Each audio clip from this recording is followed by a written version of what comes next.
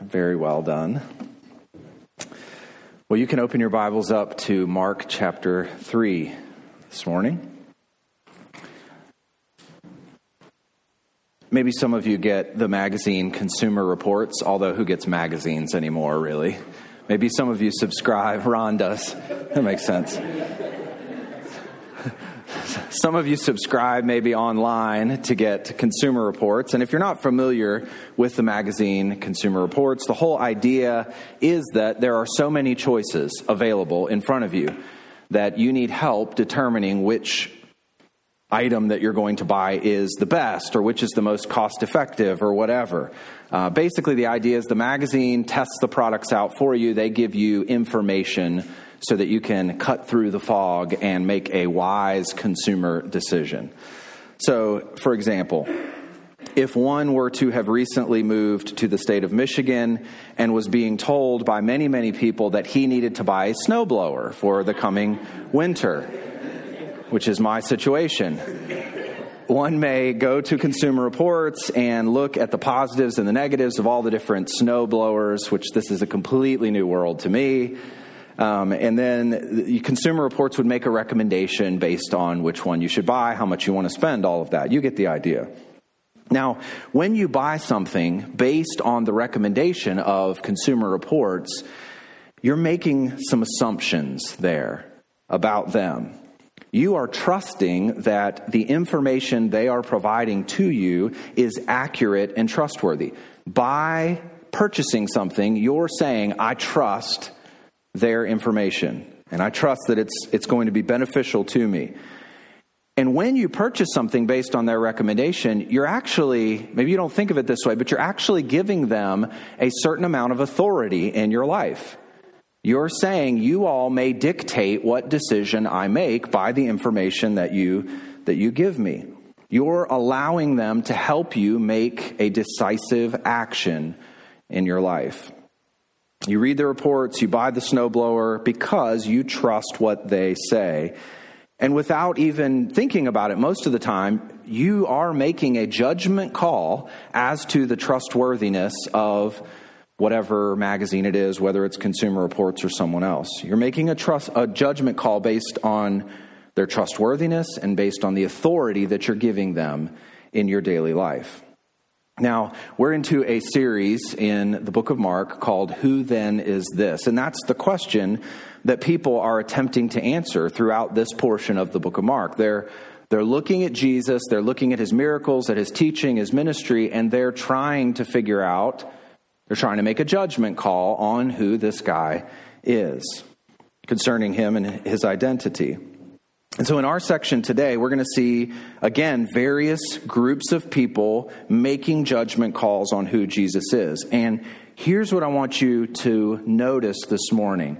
As they make these judgment calls, it's going to determine the level of authority that they're giving Jesus in their lives, that they believe he has in their lives. So based on who they believe he is, the judgment call they're making of him, they're going to end up giving him or denying him a certain amount of authority in their lives. So, Mark chapter 3, verses 20 to 35, you can see it on the screen there. We're going to see 3 judgments concerning Jesus. And these judgments are going to demonstrate the posture, the heart posture of the individuals making them. All right, so 3 judgments concerning Jesus, and each of these judgments is going to demonstrate the heart posture of the person making the judgment, all right? So first of all, and you know the 3 already, right? Lunatic, verses 20 to 21, and then I'll jump down to verses 31 and 32 as we look at this. But if you've been with us, if you haven't been with us, that's fine. But if you've been with us, you remember that last time Jesus went up on a mountain with his disciples, and he called 12 disciples, 12 apostles to come to him. And he did this on a mountain. He did this away from the crowds. But when it comes to his ministry, as we've seen already in the book of Mark, Jesus cannot stay away from the crowds. Look at verse 20. Then he went home, and the crowd gathered again, so that they could not even eat. I mean, you can picture this situation. Jesus returns from the mountain with his 12 apostles. And when it says that he went home, most likely it's saying that he returned to Capernaum, which has kind of been home base for him. And when it says he went home, he probably went to Peter's house. Again, kind of home base for him. And so he'd been there before. He gathers with his disciples there. The crowds hear that Jesus is back in the city, and they rush to his home or Peter's home, and things get crazy. I mean, imagine being there and the disciples can't even sit down to enjoy a meal together because people are barging into the house. People are pressing on Jesus. Maybe they're knocking on the door if they try to shut the door, but they can't even go about business as normal because the crowds are so intrusive. But this time, it's not just the crowds. Another group of people shows up. Look at verse 21. And when his family heard it, they went out to seize him, for they were saying he is out of his mind. Now, it's interesting here that his family shows up. We don't know exactly who this is. There's some indication later on in the passage as to who it is, but word had traveled to Nazareth to at least some of Jesus' family members, and so they show up here. And it seems pretty clear from the text that they show up and they think they're going to save him from himself. That's kind of their mission here. Look at what they say about him. They were going to seize him because they were saying he is out of his mind. They think he's gone mad. I mean, his family had heard. I mean, word had gone all over the place as to what Jesus was doing, the miracles, the teaching that he was giving out. The crowds that were gathering around, the people, his family had heard about the controversies probably with the religious leaders. And they probably are looking at this, looking at one of their own. They've known since he was a small child. And they're looking at this and thinking, this is getting out of hand. This is getting nuts. We need to go and pluck him out of this situation, save him from the crowds, save him from himself. He's losing it. He's going crazy. Now, when you stop and you think about that statement that his family members are making concerning Jesus, here's what I want you to notice about that. They are making a judgment call on Jesus, right? I mean, they're determining who he is based on what they've heard. And they're saying that he's crazy. And this judgment call that they make on him leads them to assert their authority over him. Look back at verse 21. And when his family heard it, they went out to seize him. I mean, they're not going to submit themselves to him to ask him how he's doing. They're going in there in order to take control of the situation. They think he's lost it, and they're going in to save him from himself. They want to bring Jesus under their control. Now, look down at verse 31 here. The verses 31 and 32. What happens here in the passage is Mark uses what's called a sandwich technique, all right? So he starts out talking about one story, his family coming, and then he sort of breaks away from that story, goes to another story in the middle, and then he returns to the previous story. And we'll see this throughout the book of Mark, and when he does this, he wants us to focus in on the meat in the middle of the sandwich, or whatever it is you put in the middle of your sandwich. He wants us to focus on the center section of the sandwich story. That becomes the emphasis in the passage. But here he uses that sandwich technique, and in verse 31 and 32, he returns back to Jesus' family there. Look at these verses. And his mother and his brothers came, and standing outside, they sent to him and called to him.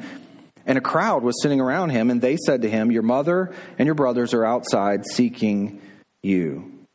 Again, you can see it's the same theme that is happening here. They want to assert their control and their authority over Jesus.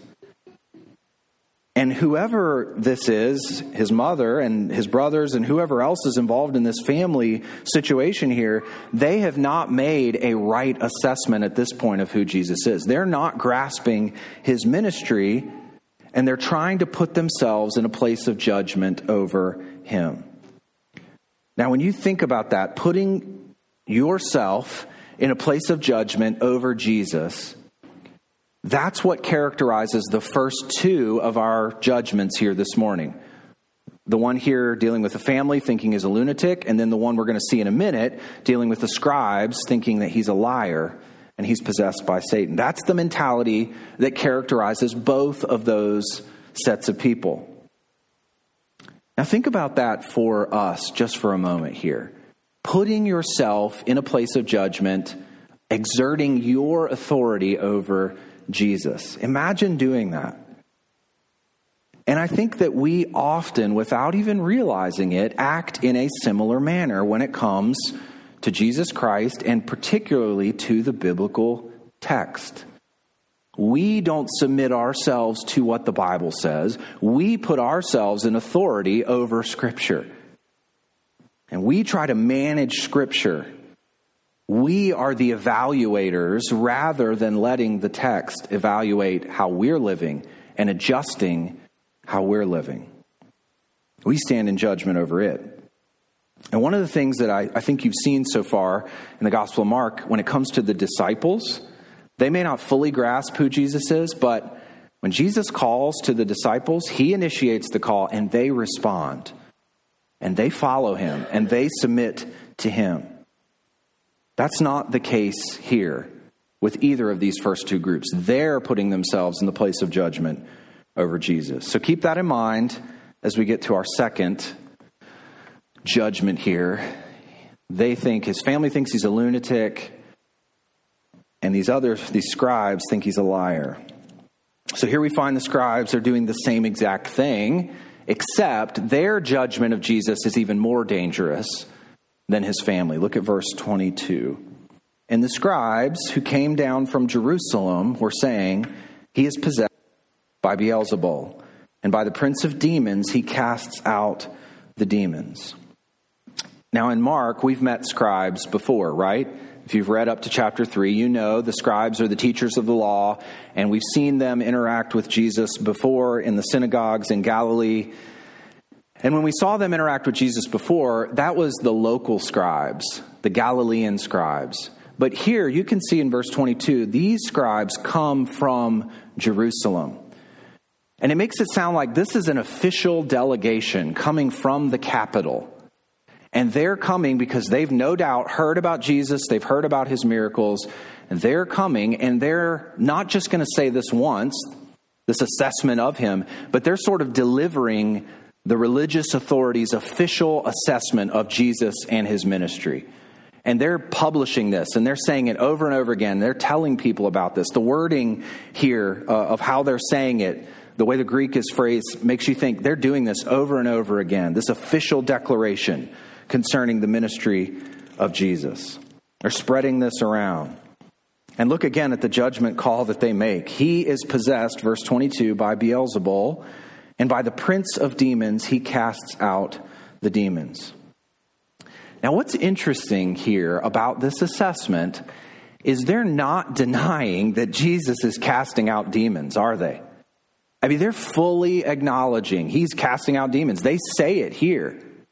They know, they're not questioning his works, but their interpretation of his works is what puts them in the place of judgment over Jesus. They're making this judgment call on who Jesus is and how he's doing what he's doing.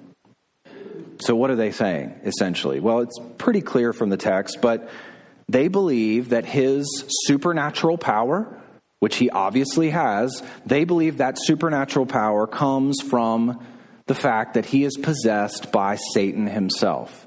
He is in league with the prince of the demons.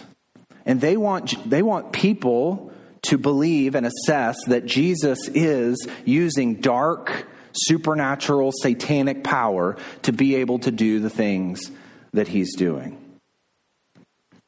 Now, one of the things that we learn from that assessment of Jesus is faith is not an automatic response to miraculous proofs.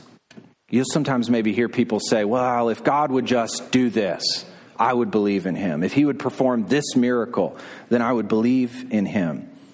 And sometimes we can think ourselves, well, if God would just manifest himself in a visible way, people would believe. Surely they would believe.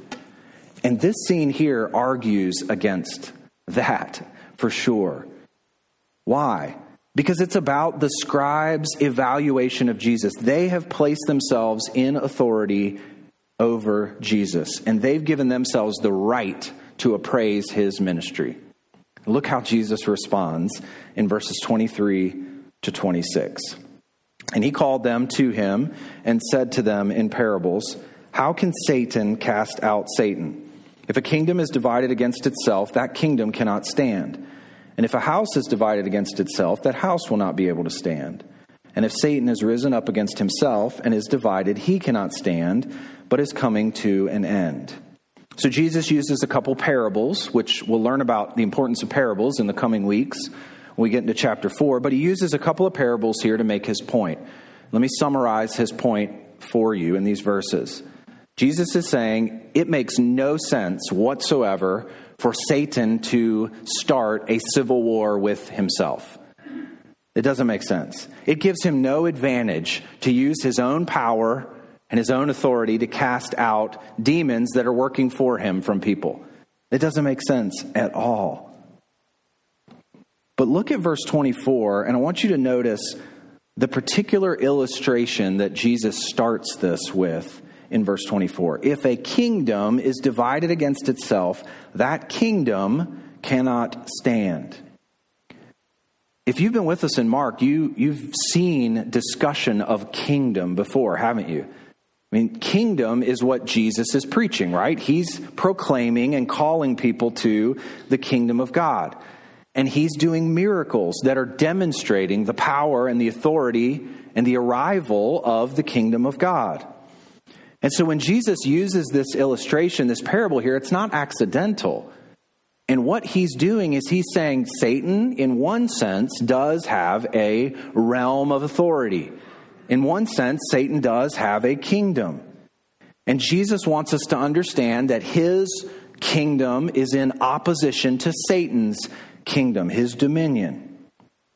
But Jesus also wants us to understand that these exorcisms that he's been doing, casting demons out of people, those are an illustration, or those are a very real way that the kingdom of Satan is being defeated. When those demons are cast out, it's like the advancement of God's kingdom and the pushing back of Satan's kingdom. And Jesus explains here in verse 26 that really when all of this is happening, look at the end of verse 26, but is coming, Satan's kingdom is coming to an end. Ultimately, through Jesus, Satan's kingdom is going to come to an end. Now, if you think back into your Old Testament, go all the way back to Genesis chapter 3, you understand that quite early in the Bible, God sets up this battle, this conflict between the kingdom of God and the kingdom of Satan, the authority of Satan. We've referred to this verse many times, but this is in the curses that God lays down after sin. This was spoken to the serpent. I will put enmity, division, there will be battle between you and the woman, and between your offspring, those that resemble the serpent, that are like the serpent, and her offspring. And then here's the culmination. Here's what's going to happen. He shall bruise your head. He'll crush your head, and you shall bruise his heel. And in many ways, the entire story of the Old Testament flows from this promise here, right? There's conflict. There's some people that try to destroy God's dominion and kingdom and his reign over his people. And there's other people who come under his reign and are his people that he calls out in order to advance his dominion and his reign. And God's people, Israel, over and over again in the Old Testament, fall victim to placing themselves in their sinfulness under Satan's authority. They worship idols. They pursue wrong and false gods over and over again in the Old Testament. And there's this constant conflict between the kingdom of God and the authority in the kingdom of Satan. And ultimately, in the Old Testament, you know the storyline, God judges Israel for their sinfulness, doesn't he? And what does he do? How is that judgment enacted? He exiles them from the land. They're no longer in the promised land. They get kicked out of the land. But as we've gone through Mark, I've tried over and over again to read to you promises from the prophets where God speaks very kindly to Israel. And he's judged them and he's kicked them out of the land. But in the prophets, he promises to them, I'm going to come to you again. And I'm going to restore you. And I'm going to bring you back into relationship with me. We read one of these promises last week. I don't know if you remember this, but Isaiah 49. And now the Lord says, he who formed me from the womb to be his servant, to bring Jacob back to him, and that Israel might be gathered to him. He's looking forward from this time of exile and saying, I'm going to come back to my people, and I'm going to restore you. And then further in this chapter, sing for joy, O heavens, and exult, O earth. Break forth, O mountains, into singing, for the Lord has comforted his people and will have compassion on his afflicted. His people had been afflicted. They'd been under oppression from their own sinfulness, but certainly from the kingdom of Satan. And then look at this in Isaiah 49, verses 24 to 26. Look at the illustration here that Isaiah uses. Can the prey be taken from the mighty, or the captives of a tyrant be rescued? For thus says the Lord, even the captives of the mighty shall be taken, and the prey of the tyrant be rescued. For I will contend with those who contend with you, and I will save your children. And he continues on there. Now, having read that, I hope you're still in Mark chapter 3. Look at what Jesus says here about the conflict between God's kingdom and Satan's kingdom. Verse 27, but no one can enter a strong man's house and plunder his goods unless he first binds the strong man or the tyrant. Then indeed he may plunder his house. Now, I think Jesus is using veiled language here, but it wouldn't surprise me if he was thinking back to Isaiah 49 and this promise of God returning to his people and plundering the mighty who have oppressed his people and having victory over them and then rescuing his people. And every time that Jesus performs an exorcism and he casts a demon out, it's an enactment of this promise. And it's showing that his kingdom has arrived and he is plundering the strong man. Jesus shows up on the scene and Satan is unable to continue oppressing his people. And so Jesus shows this by these exorcisms, but ultimately there's an even bigger way that Jesus plunders Satan and his kingdom. And you know what that is? Isaiah 53. You know this passage. Look at what it says here. Therefore, I will divide him, the servant, Jesus, a portion with the many, and he shall divide the spoil with the strong. His victory through his death over the kingdom of darkness will rescue his people. Because he poured out his soul to death and was numbered with the transgressors, yet he bore the sin of many and makes intercession for the transgressors. Ultimately, it's through his death that Jesus will finally and fully crush the head of the serpent, end the reign of Satan, rescue his people, and he'll do exactly what verse 27 says. He is going to plunder the house of Satan. Now, Jesus here, I think, presents his work as liberation. If you go all the way back to Genesis 3, God's first promise after the fall is the promise of victory. There's going to come a seed who's going to crush the head of the serpent. And that's what the cross does. And I love it because the cross is the ultimate irony in many ways, isn't it? It seems like it's Jesus's weakest hour, like he has been defeated. He dies a shameful and brutal death, but it's in his moment of incredible weakness that he plunders the kingdom of Satan. He has victory over him, and he brings us along with that victory. We are in need of liberation from the powers of darkness. Israel was here, and human beings are still in need of that liberation. And Jesus provides it as his kingdom comes through his sacrificial death and resurrection. Now, back to Mark chapter 3.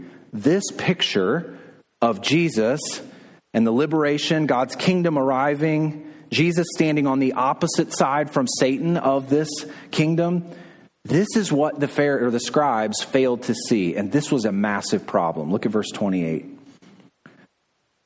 Truly, I say to you, all sins will be forgiven the children of man, and whatever blasphemies they utter, but whoever blasphemes against the Holy Spirit never has forgiveness, but is guilty of an eternal sin. For, and here's Mark's explanation, for they were saying he has an unclean spirit.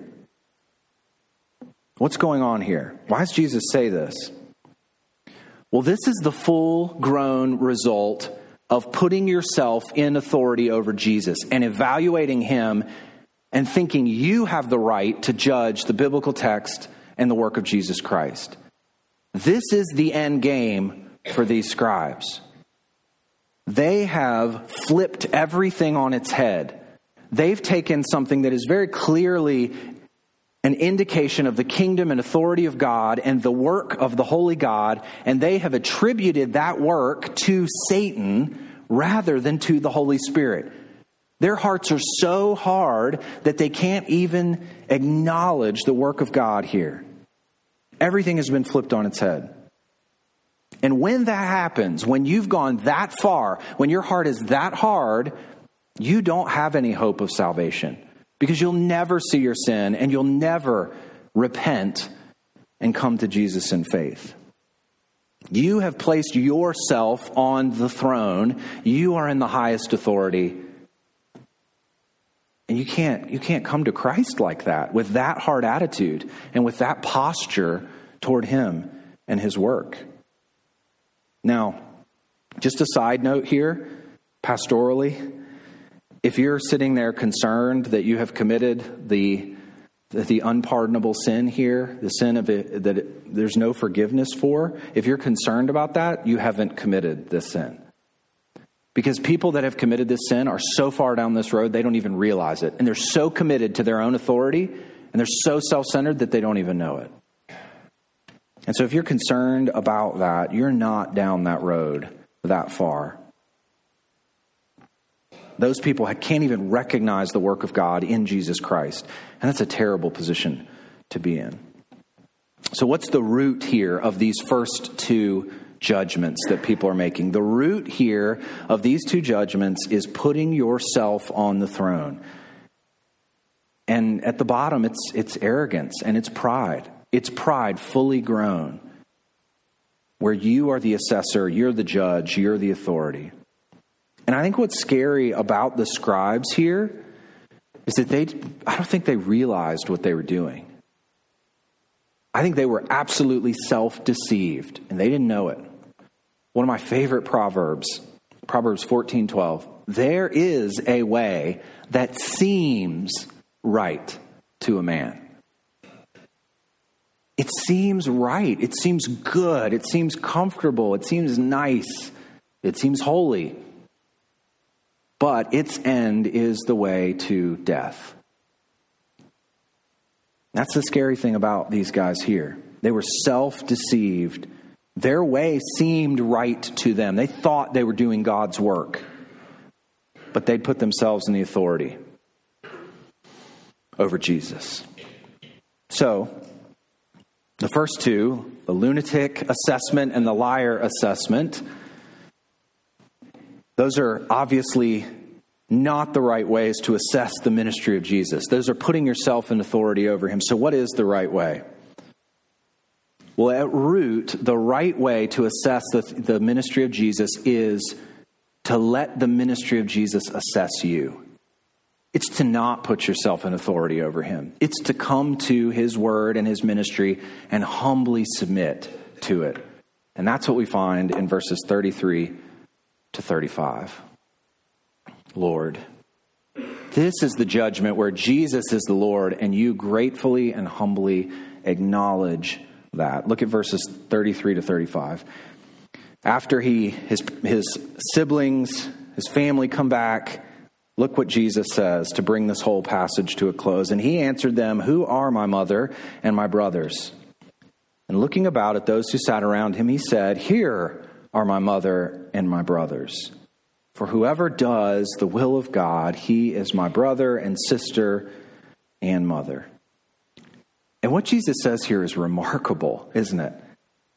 Membership in his family is not based on blood relation. It's not based on some status that you're born into. It's based on the rightful recognition of Jesus as the Lord and as the authority.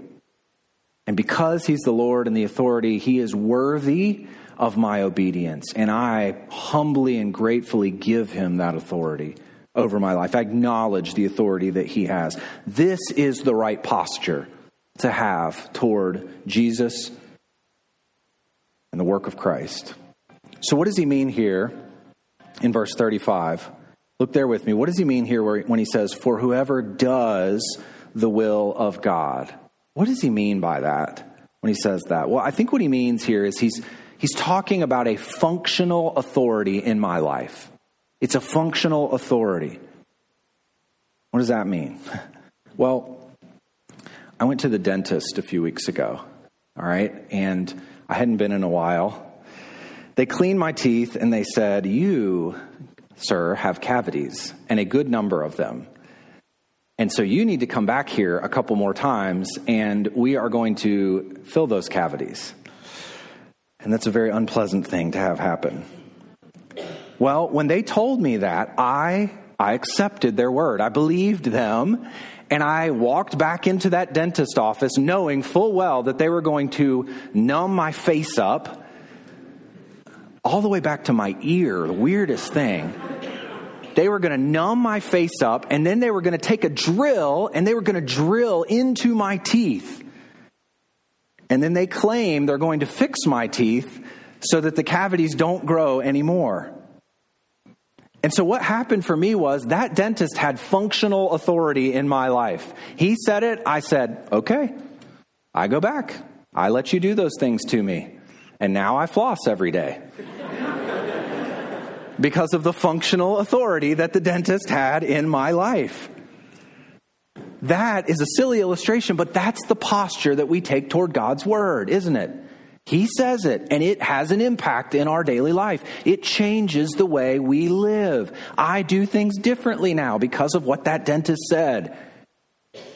And that's what it means to have a functional authority. It means I don't place myself in the evaluator position when it comes to God's word. I humbly submit to his word and obey. J.I. Packer said this about authority, and I love this. We talk about authority in order to sort out what factors in a situation should determine our attitudes and actions. The goal of such talk is to ensure that right decisions, properly reached, do in fact get made. Whenever we credit something with authority, a textbook, a ruling, a document, or whatever, we mean that in its own sphere, it is more or less decisive as a guide to what should be said or done. That is biblical authority. Now, this doesn't just mean listing out all the commands of Scripture and saying, I'm going to try to obey all of these commands because God has functional authority in my life. Submitting to God's authority through His Word means that I place my life into the story of Scripture. Because biblically, we've talked about this before, the Bible is a narrative. It's a big story. It's the comprehensive story of the universe. And so, claiming it as an authority in my life means I acknowledge that the Bible is the true story of the universe. And I let that story dictate my life. It gives shape and purpose to my life every single day. The story of the Bible is the decisive guide to how I speak and how I act and what I believe every single day. But as you do that, as you try to live that out, and that's what we're trying to do every week when we come in here, put ourselves under the story of Scripture and let the Bible dictate how we live. But as you do that, it's going to bump up against what your culture tells you should be an authority. From the time you are a small child, the culture has tried to to nudge you and shape you in a direction that puts you in the seat of authority. I am the evaluator. I am the master of my sailboat, the master of the sea. I make the decisions in my life. I sit in the seat of judgment, and even when it comes to the Bible, I'll evaluate it and I'll see if it fits into my life. And we do that rather than the opposite way around, ceding to the Bible the authority to dictate how we live. Now, there are lots of very practical ways that I could flesh this out for you, but let me just give you one area that I hope will make this clear to you. This is a way I think that I certainly do this. I think it's a way that we demonstrate that our functional authority is self rather than God, okay? We complain. What is complaining at root? You might think, well, complaining is no big deal. Complaining at root is my way of saying, I know better than God. It's my way, it's me functionally, when I complain, it's me functionally saying, God, you did not do this right. Even though you are sovereign and good and powerful over the entire universe, there is a way that you could have done this better. And I, Nathan Williams, know that way. And I would like to inform you of that way by complaining in this circumstance and this situation. Complaining is not a small sin. We read in Corinthians where Paul goes back and talks about the Israelites complaining and what the issue was there. It's one of the most common ways that you and I demonstrate that our functional authority is not God in our lives. One author that I really enjoy, Nate Wilson is his name, he describes our reaction to difficulties as a demonstration of our lack of faith in God. So essentially, God's not the authority in my life. And I love how he phrases this. I'll read this to you. When faced with unpleasantness or trouble, there are only two ultimate responses, okay? So something difficult comes into your life, you have two responses, and there are variations of these responses. On the one hand, the Lord gives, the Lord takes away, blessed be the name of the Lord. That's one response. On the other hand, curse God and die. Variations on the latter, on the curse God and die, can include whining, moping, self-pity, apathy, or rage. Variations of the former can include laughter, song, retellings, and an energetic attack of obstacles. That demonstrates that God is the authority in my life, and I trust him with what he's doing with his providence. And his word and the story of Scripture has so shaped my thinking that I'm going to respond to this trouble and this difficulty with laughter. Because God's in control. And man, that's tough, isn't it? I mean, this is like the mundane, daily walk with the Lord. And this is right where we live. How do I respond to life circumstances? Do I demonstrate that my functional authority is the story of the Bible and how the Bible presents God? Or do I demonstrate and shout to Almighty God, you are not doing this right? Who is your functional authority? And there's tons of other applications for that, but that was one to try to make it clear. Do you place yourself, as these first two groups did, in the judgment seat of God, his character, his word, his Christ? Or do you humbly submit to what he says? That's what it means in verse 35 here. For whoever does the will of God, he is my brother and sister and mother. That's what it looks like, to do the will of God. It means to live under the vision of reality presented in Scripture and obey the commands that are clearly given in the Bible. So, the question for us to consider this morning, are we like the scribes? Are we like the family of Jesus? Or are we part of the true family of God? And that's not something you earn. It's something that's given to you by his grace. And do you acknowledge that and then live in accordance with that glorious reality, the gospel of Jesus Christ, and respond to the things that happen in your life happily, humbly, and with a tone of submission to God and what he's done. Submission to Christ as the King. I hope it's the latter. If it's not, humbly submit to his word in repentance. Rejoice in the fact that Christ has died for your sins. Enjoy that, and then walk this week in humble submission to him as you seek to obey and to respond appropriately to his word. Let's pray. Father, we're so thankful for your word. We would be absolutely lost without it. We're so thankful for Christ. We're so thankful that he saves us, that his blood frees us from our sins, from our self-centeredness, from the place of judgment on your word. We're so thankful that the work of Christ flips everything on its head and puts you on the throne and dethrones self. And that ultimately brings us happiness and satisfaction and joy and an eternity with you.